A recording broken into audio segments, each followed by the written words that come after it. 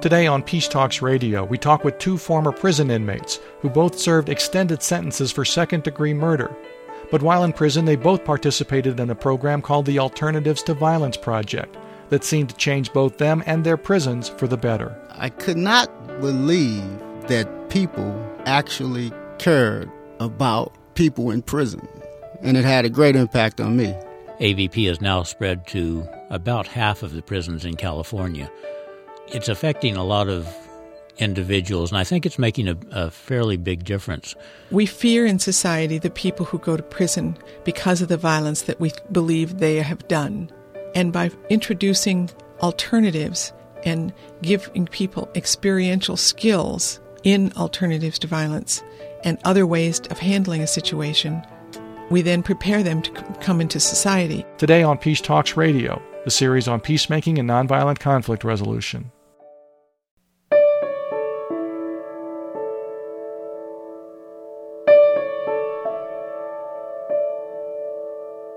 This is Peace Talks Radio, the series on peacemaking and nonviolent conflict resolution. Whether it's the search for inner peace or learning how to resolve conflicts we have with others, in our families, workplaces, communities, or between nations, we consider it here on Peace Talks Radio. I'm series producer Paul Ingalls. Today, an alternative to violence program that's been reaching into prisons for decades continues to make a difference today, certainly in the lives of two former inmates who are our guests. First, Carl Irons, then James Patrick Alexander, known as Alex. They tell their stories of how they landed in prison. To our interviewer, Carol Boss. I don't believe anybody wakes up one morning and wants to do something horrific. But as a result of small decisions and lifestyle that I was living, I made poorer and poorer decisions until eventually I got into an argument with somebody that I'd caught stealing from me. His name was John Nicholson.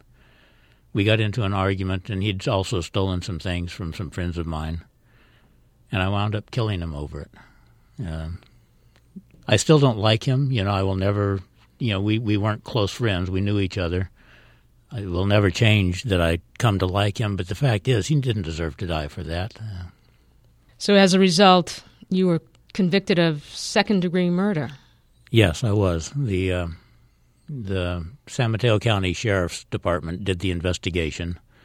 Once they identified the body, they basically went back to his last known address and questioned everybody that they could find who knew him. And eventually the circle widened until they found me. They actually started to arrest the wrong person, and I couldn't, in good conscience, I couldn't let somebody else go to prison for it. So I confessed at that point. And you were sentenced for how long, Carl? I was sentenced to 15 to life. And you were released? I was released June 24th of 2009. I was actually in prison, not counting the county jail time, for 24 years, 1 month, and 16 days. Not that I was counting. Well, thank you. Alex, what about you? Yes, Carol. My situation was also tragic. I was a United States Marine Corps non-commissioned officer in 1983. And in March of 1983, I went with a group of Marines to the residence of a local drug dealer. And I was the youngest Marine. I walked into the apartment, and as soon as I entered the residence, a guy got up, and when he stood up, I actually shot him. I was not intending to hurt anyone that day. Why did you shoot, and what did you think was happening? What I actually thought was happening was I didn't really have a clear understanding of, how drug dealers operated and all that. So I was just on edge. I was just so heightened, and it was just in the moment. And I thought that there were guns. I actually thought that I was about to be fired upon. he died as a result of my actions. And for that, I'll always regret my actions of that day. So you too were found guilty of second-degree murder. Yes, I was. And sentenced for how long, Alex? 15 years to life in prison. And you actually served, I know, quite a few more years than that. 28 years. And you've been you're actually newly released just a couple of months ago, is that right? Yes, 2 months ago, as a matter of fact, Curl. I'm sitting here 2 months out of prison. While in prison, both Irons and Alexander participated in a long-running program called the Alternatives to Violence Project, or AVP, that intended to both reduce the level of violence in prison and to prepare inmates for a life on the outside that wouldn't see them drawn back to the violence that put them in prison in the first place. Pat Hardy is the president of the Alternatives to Violence Project in California, where both Irons and Alexander were incarcerated. Pat, talk to us about the principles and the goals of AVP. Well, it's probably best understood by looking at our history. We started in Greenhaven Prison about 35 years ago as a result of a group of men asking a group of Quakers if they couldn't. Attica had just happened, and they had been moved to Greenhaven as a result of those riots. And they said, we understand violence, but we don't understand the alternatives to violence. And it was at their request. Now, we fear in society the people who go to prison because of the violence that we believe they have done. And by introducing alternatives and giving people experiential skills and experiences in alternatives to violence and other ways of handling a situation, we then prepare them to come into society. One cannot function on any kind of job or with any kind of family if it's always done from a position of I'm right, you're wrong, or I'll bunk you across the head. We can't function in a society like that. We're preparing people to return to society and become a significant contributing part of society. And it takes practice. It doesn't just happen. Right. It takes practice and learning to change how we approach a situation. And this is not only in prison. We offer this workshop also in the community because there's a circle between the community and the prison's work. In the prison work, people come out into the community. We involve them in the workshops. People from the community go into the prison. So there begins to be an education of the two worlds. So when folks gather for the very first workshop, which lasts for 2-3 days, what happens in that first workshop? Well, in the first workshop, we set basic ground rules of how we'll relate to one another, which include things like no put downs, shy people speak up, talkative people don't hog the floor, those kinds of ground rules.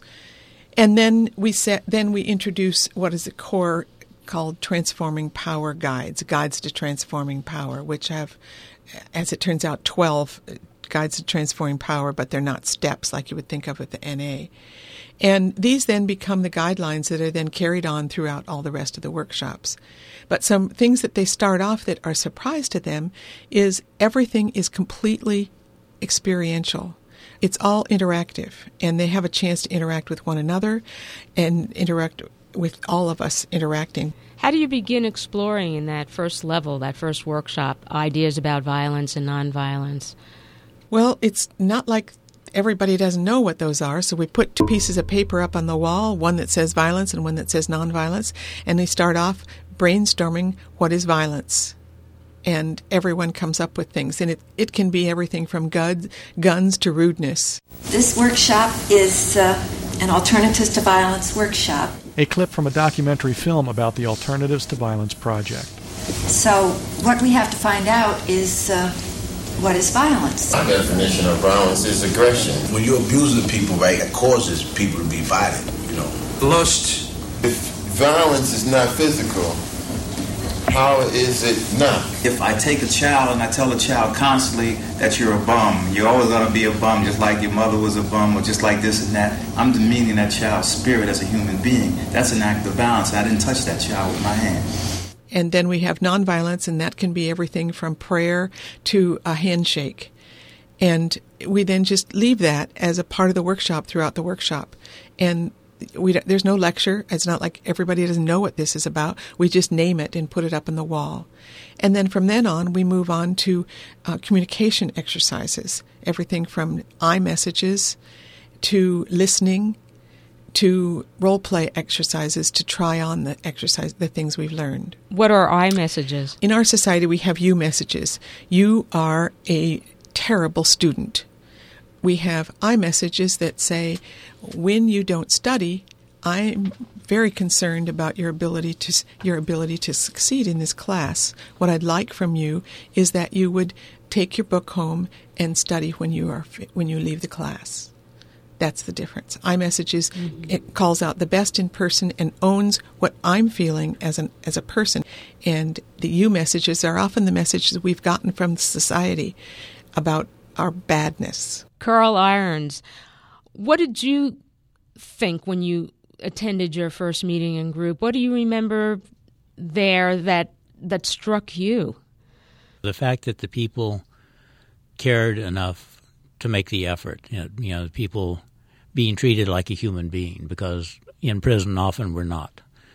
And like I say, there are other programs that bring in people from the outside, from the community.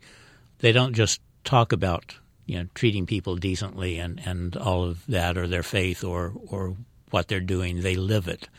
And AVP is one of those situations. The fact that AVP is an experiential workshop rather than just like lectures or something made it a lot more valuable for me. It gave me the opportunity to really explore how it applied to me. And one of the values of AVP was the fact that we explored what constituted violence. Some of the obvious things, like fighting and physical violence are there, and everybody recognizes it. But it opened some discussion about is drug use violence? Well, yeah, we harm ourselves, and generally people using drugs and alcohol harm the people around them, their families and friends and stuff. So for me, it expanded that view of what constituted violence into a larger theater. Well, Carl, what did you consider one of the more valuable skills that you picked up? I think one of the most valuable skills for me was the use of iMessages. I'm fairly good size. I mean, I'm not the biggest guy in the world by any means, but when I was younger, I used my size to my advantage. If I had a disagreement with someone, I had a tendency to start the discussion with poking my finger in their chest and, look, you SOB. And oddly enough, that very seldom resulted in a satisfactory result. I mean, through AVP, I learned – I can't say I learned, but it made me aware that if I start the conversation with looking for a solution rather than a victory, that I was more likely to find a solution. Were you able to then practice the skills that you learned and developed in the workshops? Were you able to actually use them in the prison itself? Yeah, and that, like most things that we learn, it takes practice. I didn't leave the first workshop all cured and all better, but I'd learned some techniques, and it made me aware of the need to approach things differently. What did you think for the first time, Alex, when you went to a workshop or one of those groups? Did you think, hey, that's for me, I want to be a part of this? I could not believe that people actually cared about people in prison. When you find someone to treat you like a human being, not like you are just someone to be thrown away, it has an impact on you, Carl. And it had a great impact on me. What would you say was one of the more valuable skills that you learned and were able to use? I would actually say assertive communication. Can you explain that? Well, being able to stand or sit across from an individual, look them in the eye, and understand that they are not your superior as far as being better than you. Just because they may have, more money in their bank account, they may have a better suit and tie, they may know how to shoot a basketball like Michael Jordan or say a speech like President Obama. It doesn't mean that they are a better human being than you are. So if you start with from the place that you are equal with the person you're talking to, and you are valued just as they are valued, you are loved just as they are loved by their family and friends. If you enter into a conversation from that perspective, it's difficult to be angry, to be violent, not to hear that other person. What was some of the things that you saw and heard at the very beginning that most struck you? Besides, along with the fact that you couldn't believe people could care so much about people in prison. For me, it was the exercises where you learn about the different triggers or things that, get people angry. I've been out of prison for 2 months, and I see anger as I'm driving on a highway. I drive kind of slowly now because I really respect and value human life. But people who drive behind me are going so fast and so quick that they get so angry. It's just unbelievable. The other part that's exciting to them, that's fun and silly, is the games. We have what we call light and livelies that break up the seriousness of the workshop and that break up the tension in a room. Jailbreak.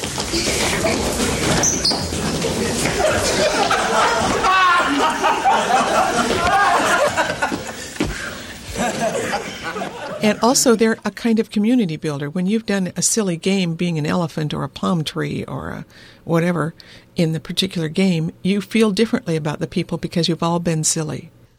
I'd like you to just talk a little bit about the names that you give yourselves when you're in AVP. And Carl, can you tell us about your name and what that means? We give ourselves adjective names in AVP. And the idea is that it'll be an adjective, a positive adjective. My name for years from the very beginning has been Casual Carl. I chose that name because for me it's a reminder that I wound up in prison because I took life much too seriously. It's a reminder to me to be more relaxed, that the BS of life is not that important. So that those names serve as affirmations in a sense. Right. We do it something that's an alliteration of the name just to make it easy to remember. It helps each of us when we're in a new workshop together, a bunch of people we haven't met before and don't know. It helps us remember those names and who's who. But it's a positive affirmation of some aspect of either who we are or who we want to be. What about you, Alex? Well, Carol, hold on to your seat. I'm holding. I chose the name Attractive Alex. And the reason I chose Attractive Alex was because... Well, he is attractive. Well, no. Most things that I had done in my life before AVP was pretty ugly, to say the least. And I wanted to constantly remind myself that I would attract that which is positive and good and really uplifts the human spirit. And the things that are not so good, I would not like to attract. So Attractive Alex was just a way to remind myself of that. However, can you imagine me sitting in a room with about 25 guys whose arms is the size of Carl's head, and, here they sitting there looking at me and says, do you think we're going to call this guy attractive? So you have to have a certain amount of courage, Carl, to actually say Attractive Alex. And so some of these guys would actually say at the beginning of the workshop, There's no way I'm going to call this guy attractive.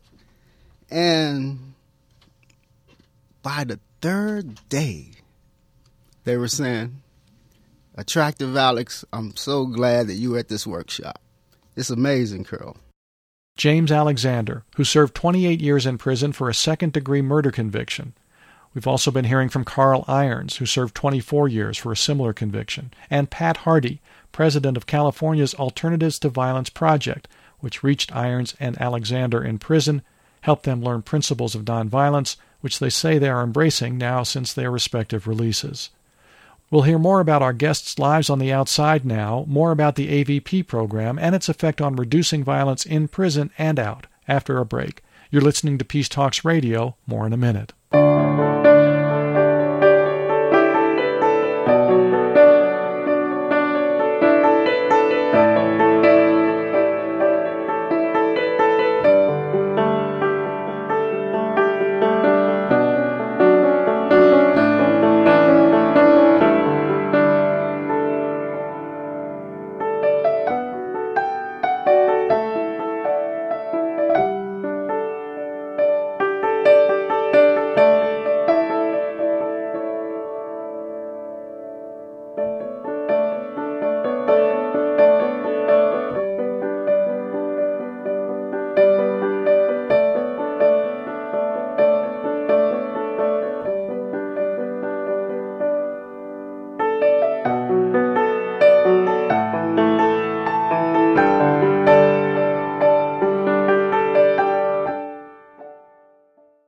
This is Peace Talks Radio, the series on peacemaking and nonviolent conflict resolution.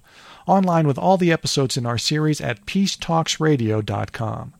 I'm series producer Paul Ingalls, and we're talking about a program called Alternatives to Violence, which started in New York's Greenhaven Prison in 1975 as a single prison workshop addressing youth gang violence. And it spread to other prisons over time and has now grown to include the offering of nonviolent workshops in communities and in schools. The connection with the prison populations, though, remains a main feature of the program, as AVP goes into prison with community volunteers. Prisoners become program facilitators while still serving their sentences. When they get out, some stay engaged with the program in different ways. Today, our Carol Boss is talking with two former inmates who both served extended sentences for second-degree murder convictions, Carl Irons and James Alexander, who both experienced the Alternatives to Violence program while in prison. We're also hearing from the president of AVP's California chapter, Pat Hardy. I would think that for a lot of incarcerated individuals, there's a huge sense of relief, probably some who have never thought they're capable of anything other than violence in their lives. Well, in many cases, I don't think the reality that nonviolence was an option had occurred to them. So we're not even talking about not being available to them. It didn't seem the right way. You weren't a man. You weren't strong. You didn't control your world. So that this seemed like weakness. And when they discover it isn't, it's amazing. One of the things I talk about AVP is that this is a chance to take off the mask that they have to wear in order to survive in prison. And it might be the first safe space that they've had in their lives. Yes. It has to be empowering for incarcerated people to suddenly realize that they have that power to break the cycle of violence. And I'm wondering if you've actually witnessed a moment of that in the workshop. Well, sometimes it just feels like you can see light bulbs go off in the room during given exercises. And sometimes it's exchanging a piece of information that you've never exchanged before. We have one exercise that we do called a gathering, where every time we come back we ask a question. And one of the questions we ask is, the first time I experienced violence. In most cases it's under 6 or 7 years old.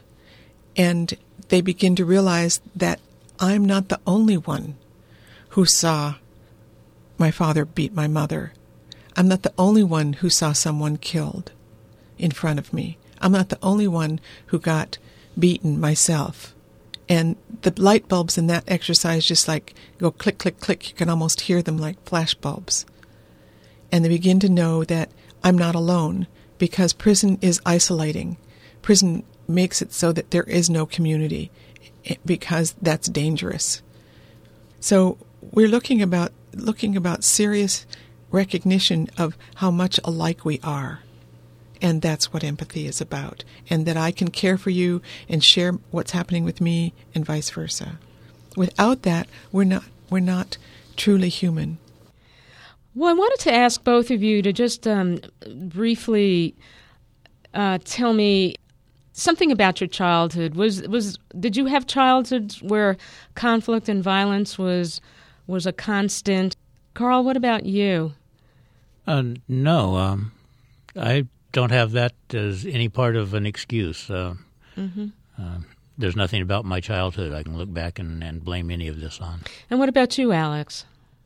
Well, yes, I actually grew up in Chicago, and it was, to put it mildly, we were not financially well off. But I should preface by saying that I do not believe past conditions predetermine my present. So, but to go to the point of your question, I experienced violence rather traumatically when I was 16 years old. I had been doing pretty well in school. Went to a party one night, and at the party, there was drinking going on. I left the party at about 11. The party was on the other side of town, in the northern side of Chicago. I had to get back to the south side. And so I took the long journey back to the south side with the elevated train, by the elevated train. And when I departed from the train, I was accosted by 3 individuals. Subsequently, I was stabbed. They took my belongings and actually tossed me over the side of the platform. So I fell 16 feet to the ground. Collarbone was broke. I wasn't found until the next morning at about 5 o'clock. When I was found, I was pronounced dead on arrival at the county hospital. Had it not been for a nurse who, I wish I had known her name now, I believe Miss Williams. She alerted the staff that she thought I was alive, and sure enough, I was alive. Surgery was done, but I had no feelings from the neck down. 3 months, rehabilitation. They thought I would never walk again, but I did walk. Mm-hmm. Your incarcerations, for both of you, were your first experience, and I'm wondering, when each of you entered prison, did you witness and experience violence in prison? Carl? My first year in prison, just kind of out of curiosity, I kept track. We were locked down. I was locked down either one day more or one day less than 6 months. I don't remember which one it was, but it was almost exactly 6 months. And because I was listed as white on the prison records, I was locked down a lot less than the African Americans or the Hispanics were. There were constant stabbings or fights, or most of them were minor. I mean, they weren't life-threatening things. You know, people weren't killed routinely, but there was constant violence. James Alexander, when you entered prison for the first time in your life, and you were there for so many years, did you have experiences yourself, or at least witness violence and conflict? Oh, yes, a great deal. My first encounter with personal violence was actually out on the big recreational yard of Soledad Prison in California. One of the inmates actually attacked myself and another inmate, and I was kicked in the face and bloody and all that. And then it came the response. In prison, when violence is done, at least nearly 30 years ago, it was almost a given that there would be retaliation, especially if the violence was meted out by a person of a different race. So I, in fact, participated once again in a violent incident. Reducing violence is one of the goals of AVP, and did AVP really seem to impact the level of violence in prison? Yeah, I I've noticed the reduction of violence. In the years that I've been in prison, in the beginning, it was so much violence. I found Alternatives to Violence Project in 1995. The amount of violence prior to that would just scare the living daylights out of any clear-thinking human being.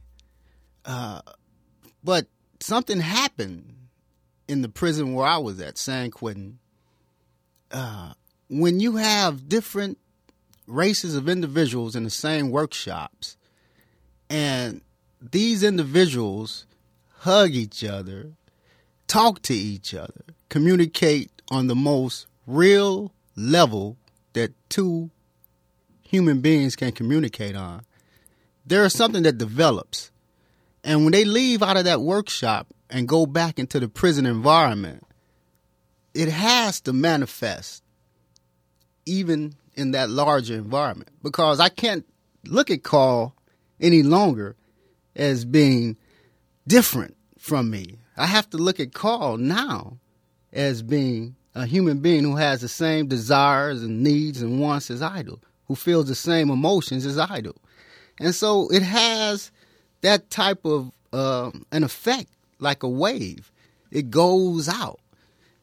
So I think that the workshop is beneficial, and it has had long-term impact because of that, because that seed has not stopped growing and that wave has not resided. It keeps going out. Can you give us an example, Pat Hardy, of how that plays out some more in a workshop setting? Well, in prison, we have groups that are very often divided up into racial groups or cultural groups. And heads of those groups are called shot callers, the ones who call the shots for that particular group. And we very often have shot callers in an initial workshop or in any workshop. And when you have the shot callers come together, you begin to see a softening within the group, within the prison itself. But let me give you an example. One of the people in a workshop, an African-American man named Bull, who someone later described as the most violent man he'd ever known, and a Mexican-American shot caller, I'll call T, were in the same yard, in the same workshop. They were there, and they sat down, began these exercises, the affirmation exercises, and as the workshop progressed, they became friends. And once on the yard, they actually hugged one another. This kind of hugging is not allowed in the social milieu of a prison yard. And they were called upon this by the men in their groups. And when called on it, they said, well, this is a friend of mine now, and this is the way we're going to act now, and this is how we are. What does reduced violence look like to someone who's in prison, either to the incarcerated or to the prison personnel? It means that you stop from continuing a violent situation. Someone comes at you and says something, a you message, you idiot, why did you do that? And that immediately requires a response by someone in prison. And not meeting that requirement is the reduction in violence. I say to myself, okay, I know I'm not an idiot, and if I react to this person, I'm going to get in trouble, and so I'm going to either walk away, or I'm going to smile, or I'm just going to not pay any attention. Those who come to, because it's all voluntary. It's all voluntary. Do many of them have that intention already to try and live a nonviolent life, or there's a curiosity on their part as to what these workshops are about? What brings them initially? Well, I think there are multiple motives. Some people come because they want to make change. Some of the people come because they are looking to get something in their file so that when they go to the Board of Prison Hearings, they can show that they have attended this anger management workshop. And in some cases, they come to check it out because they are the shot caller and they want to know what their people are attending. They want to know what's happening. And very often we get people who come merely because they need the piece of paper or they're just checking it out. But we've had people, it's not uncommon to hear a man say, or a woman say, I came for the parole board. I stayed the rest of the weekend for me. Pat, I'm wondering if there are any studies that demonstrate the effectiveness of the program, or is most of it anecdotal? And I'm talking about both in prison and once those who have participated in the workshops in prison, once they're on the outside. Yes, we have a couple of studies when we're working on more that show two specific things. One, a reduction in the violence of the individual in a prison, and that it is long lasting, and that it does not, it reverts a little bit, but the level of anger and the level of specifically the level of anger is reduced because they now have these skills. Recidivism is also reduced. That means the rate that people return to prison as a result of having committed another crime, and that is lowered by 40% in people who've taken these workshops. We need lots more research on it, and we're working on that. And AVP, it sounds like, from what I've read, is embraced by the wardens, many of them wanting that program in their prisons.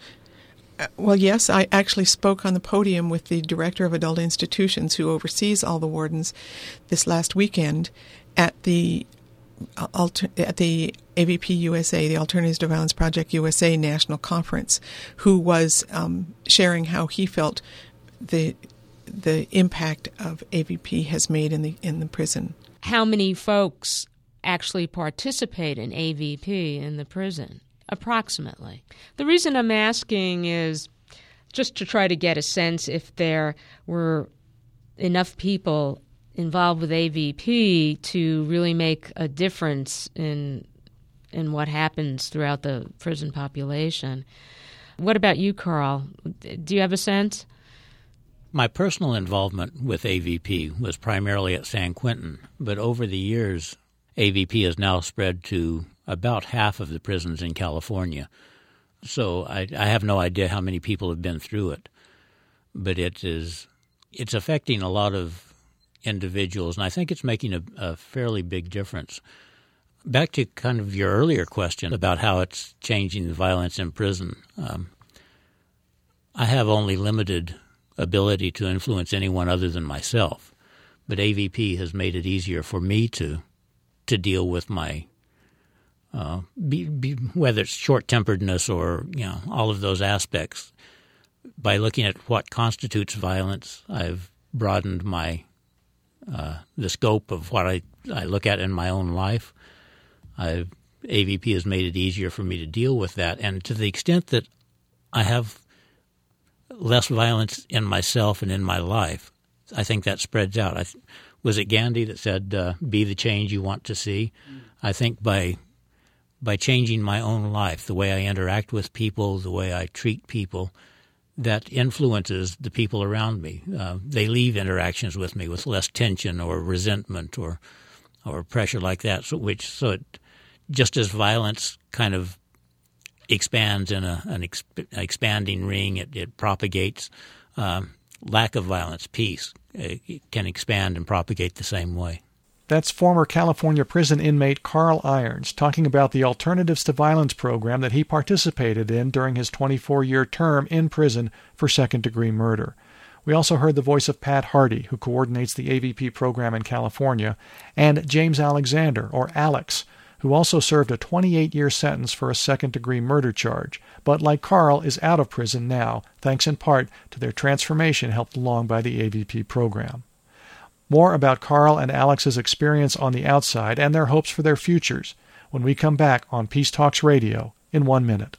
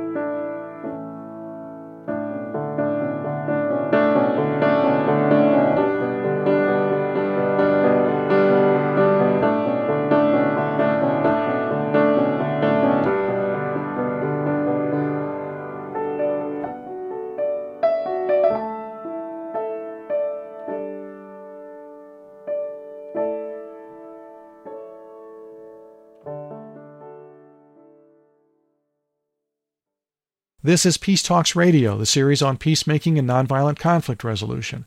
You can hear every episode in our series going back to 2003 online, as well as read partial transcripts and link to other content on our show topics, all at peacetalksradio.com. That's peacetalksradio.com. I'm series producer Paul Ingalls, and today we're learning about the Alternatives to Violence Project. As it describes itself on its website, AVP is a nationwide and worldwide association of volunteer groups offering experiential workshops in conflict resolution, responses to violence, and personal growth. We do our training where violence is found, its website says. Our workshops target prisons, communities, and schools. On today's show, we've been looking at its prison workshop program primarily. Carol Boss will continue her conversation now with former inmates Carl Irons and James Alexander, both out of prison now after extended sentences for second-degree murder convictions. But first, here's another clip of an AVP workshop in action from a documentary on the program. 2 inmates in a role play of an argument. Role plays are very important because it gives all of us an opportunity to visualize how a potentially violent situation can be resolved non-violently. Why you getting all excited for a can of tuna fish, though, man? What's up? Check this out. What's up? That don't matter no way. Man, dig yourself. You borrowed the tuna. Put your hand down, man. Dig yourself, man. And you borrowed the tuna, man. You got to pay it back. Dig yourself, man. Freeze. Or hurt yourself, Freeze. When you two were like this, I want to know how you felt inside right at that moment. When he responded belligerently, all right, I put my glasses down. Now, the thing I'm going through in my mind is I'm sizing him up. Which shot am I going to hit him with first? I don't usually let nobody come up at me like this and then find something to do, to take off your jacket, to do harm to me. I'm not on that. If you're going to cause me harm, you might as well harm me first. What this does for a lot of people, even though it's a brief weekend experience, it's a very intense experience. And I think it sort of redefines some of the things that they have developed, redefines the ways that they have felt comfortable in dealing with this thing and showing that there are other ways. It was an Aesop thing where this elephant was walking down a road and this ant was laying on his back with his feet up in the air kicking. And the elephant says, "What are you doing with it on the ground like that, ant?"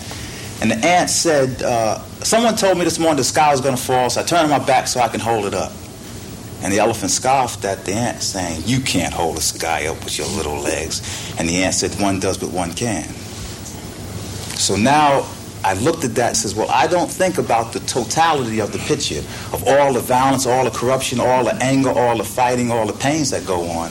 I think of what I can do as a human being, as an individual, to make some change within myself. And hopefully that the change I make in myself somehow brings out to my child, to my wife, to my friends, to my acquaintances, and it becomes an effect where everyone starts moving out. But it has to start with me first. A word keeps popping into my mind when I'm looking at these things, and that's choice. We attribute a lot of our limitations to the environment when we are the ones who put a lot of these limitations. I like to, quote something Gandhi put. He said, "Don't participate in the evil that your adversary would want you to participate in." That's the real power that we all have, the ability to reason. Other than preparing inmates for the outside, why is it important for a program like AVP to strive to reduce violence inside prison? Why should society care about that? Alex? Wow, thank you, Carol, and I think that's a very important question. And it strikes to the heart of why we participate in this work. And that is because, especially in California, you're finna have a lot of inmates that's going to be transitioning back into society because of financial restraints and changes in leadership and direction. A lot of inmates are about to be coming into our communities. So Alternatives to Violence, even though it planted a seed, we need to continue to nurture the gifts that a lot of these men have received while in prison, as far as treating other people respectfully, valuing other people's property. So organizations like Alternative to Violence can play a huge role as men transition into the community by community workshops. Your ordinary Joe who goes to work, take 3 days out of his life and take an Alternatives to Violence Project workshop. So they will have a better understanding of how to actually treat their fellow human beings, which are some of these formerly incarcerated individuals that's going to be coming back to society. Formerly incarcerated individuals have been isolated from society for a great many years. This is the opportunity to welcome people back. Let us forgive. Let us not forget. Let us give them the second opportunity. Or, I don't know how to say it, but can we embrace peace by treating everybody like human beings, giving them that opportunity? Well, let me ask you, Alex, what do you think people who return to society from prison have to offer in a positive way that wouldn't occur to most people? I think the understanding of how precious human life is, how valuable each encounter with friends, family, associates, how we shouldn't take anything for granted, how it all means so much. It's almost like you live in a community, but you're isolated. You don't involve yourselves in social interests. I mean, self-interest is great, but when self-interest meets social interest, then the change in the community truly happens. Alex, when those people show fear, do you try anything to put them at ease, or do you just move on? Well, I guess Carl can attest to the fact that I smile so much. What do you think about that, Carl? Oh, yeah. It's the first thing anyone notices about Alex, he always has a smile on his face. So I don't know if my own natural demeanor is enough to put people at ease, but I make a point of whatever I say or do, I make a point of, I love the human spirit that resides within you. Of course, your actions, you blowing the horn loud at me because I'm driving too slow. Or I'm getting flipped off because, I'm trying to find directions. Those are your actions. It does not take away from the valuable human being that you are. If I can add something, I was thinking about the question you asked as Alex was talking. And I don't think the preparing people to transition back into the community and why we should treat them, why we should try to reduce violence in prison, I don't think those two subjects are easily separable. They're very closely intertwined. And one of the obvious benefits is that when people come out of prison, they're better able to make that transition. But the reason we should treat them, we should try to reduce violence in prison and offer things like AVP to them in prison is because the more we fall into the trap of dividing us from them, the more insidious that becomes. If we fall into the trap of thinking because they're in prison, they don't deserve the same treatment, they're not human beings in some respect, the easier it is to start thinking, well, the person down the street from me is a different race, so he's somehow not quite my equal, or the person who lives across town because it's a different part of town, or the different socioeconomic status, and all of those things. The more we allow ourselves to divide us from them, the more that creeps into society as a whole. Good point, Carl. And separation, that's one of the things that I always speak about, is how separation keeps people in that negative sense, that angry sense. Okay, I can blame, my troubles on this or that. I don't have to, accept responsibility or take responsibility for, everything that's going on in my life. So, we all should come together and understand that, life is not as it used to be. The world is much smaller. There's no islands. We have to take care of each other. There may be a misnomer as far as, guys who talk about alternatives to violence and just generally promote peace. Peace requires a certain amount of courage. You don't find, I don't think, at least in my experience, you don't find too many people who are committed to peace and not be courageous individuals. You have to have a certain amount of moxie to be committed to peace. And it is my view that, you know, if you love peace, you would definitely be passionate about Alternatives to Violence Project.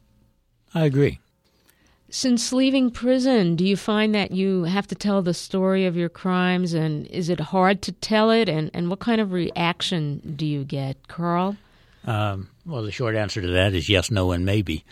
I believe my experience is valuable. Not everyone is prepared to hear it. It depends on the circumstances. For example, if I'm helping to facilitate a community workshop, my experience, the time I've spent in prison, is one of the draws for people from the community to attend that workshop because people are curious about it. So it's a valuable experience for me to share.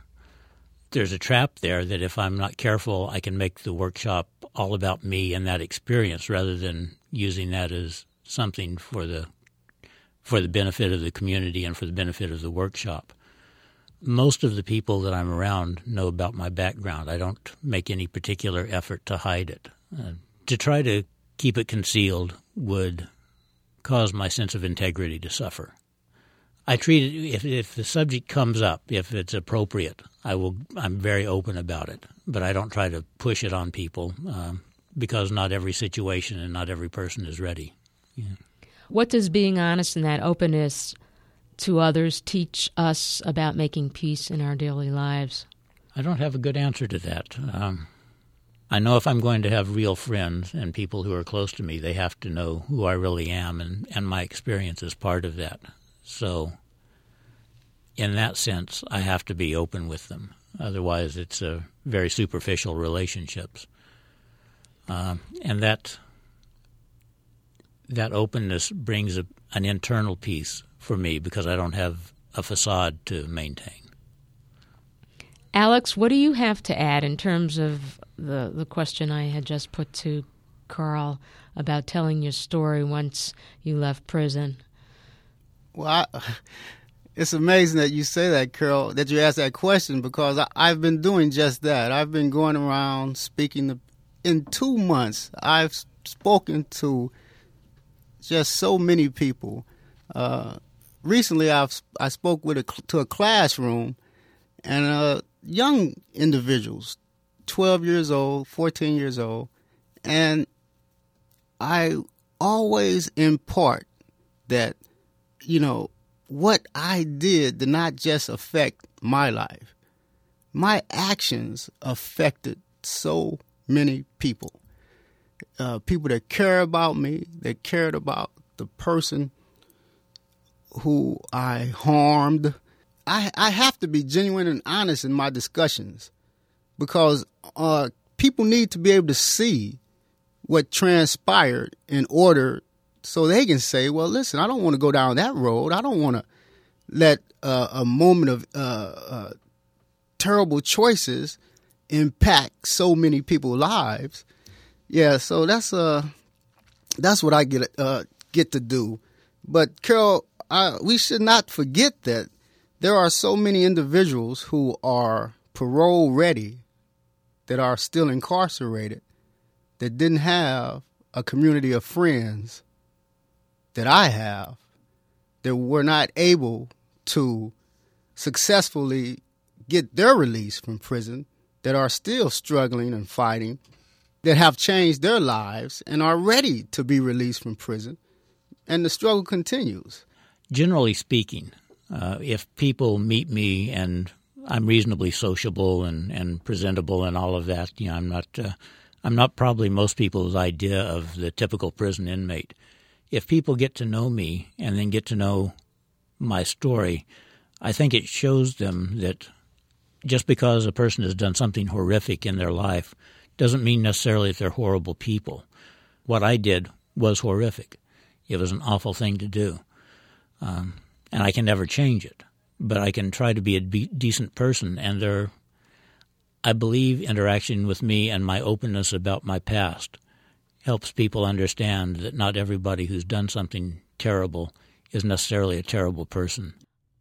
What are the goals for each of you? What are you wanting to do with your life besides your active participation in AVP?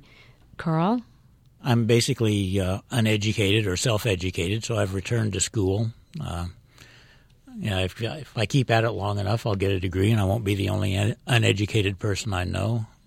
I'm hoping to develop meaningful relationships, including someday a meaningful romantic relationship, and settle down and live a fairly normal life, what's left of it. I'm 60 now, and I'm not going to live forever. I can't change anything I've done in the past, but I hope to make the world a little better in the ways that I can. Thank you, Carl. What about you, Alex? Well, thank you for your question, Carol. And I must say that I owe a tremendous amount. So, I want to continue in the work. I want to continue to promote peace. I want to continue to tell my story. I want to continue to let people know that we are all human beings. What we have done, the actions we have committed may have been terrible, but life is still present, and we are still availing ourselves of the interactions with others. So let us not cease to be a community. So I want to actually go around and speak about this, and speak about the individuals who are still in prison, who need to transition from prison back into our communities. So I think that's my calling, and that's the way I'm going to try to give back. And I'm going to continue this work until I have no breath in me, because I am passionate about peace. I love peace. Attractive Alex, or James Patrick Alexander, who served 28 years in California prisons on a second-degree murder charge. We also heard from Carl Irons, who served 24 years on a similar conviction. Pat Hardy was our other guest, president of the Alternatives to Violence Project in California. You can find links to more information about AVP's work all across the country and now around the world in and out of prisons, and also hear our complete interviews with all of our guests on this program at our website, peacetalksradio.com. That's peacetalksradio.com, where you can also hear all the programs in our series going back to 2003, order CDs of most episodes, sign up for a podcast or our free monthly newsletter. And it's also where you can make a tax-deductible contribution to our nonprofit media organization that produces this program independently from your local public radio station. Please consider a donation. For more frequent updates and inspiration, follow us on Twitter and Facebook. Additional support comes from the Oppenheimer Brothers Foundation, the F&S Fund of the Santa Fe Community Foundation, and KUNM at the University of New Mexico. Ali Adelman composed and performs our theme music. For Carol Boss, I'm Paul Ingalls. Thank you for listening to and for supporting Peace Talks Radio.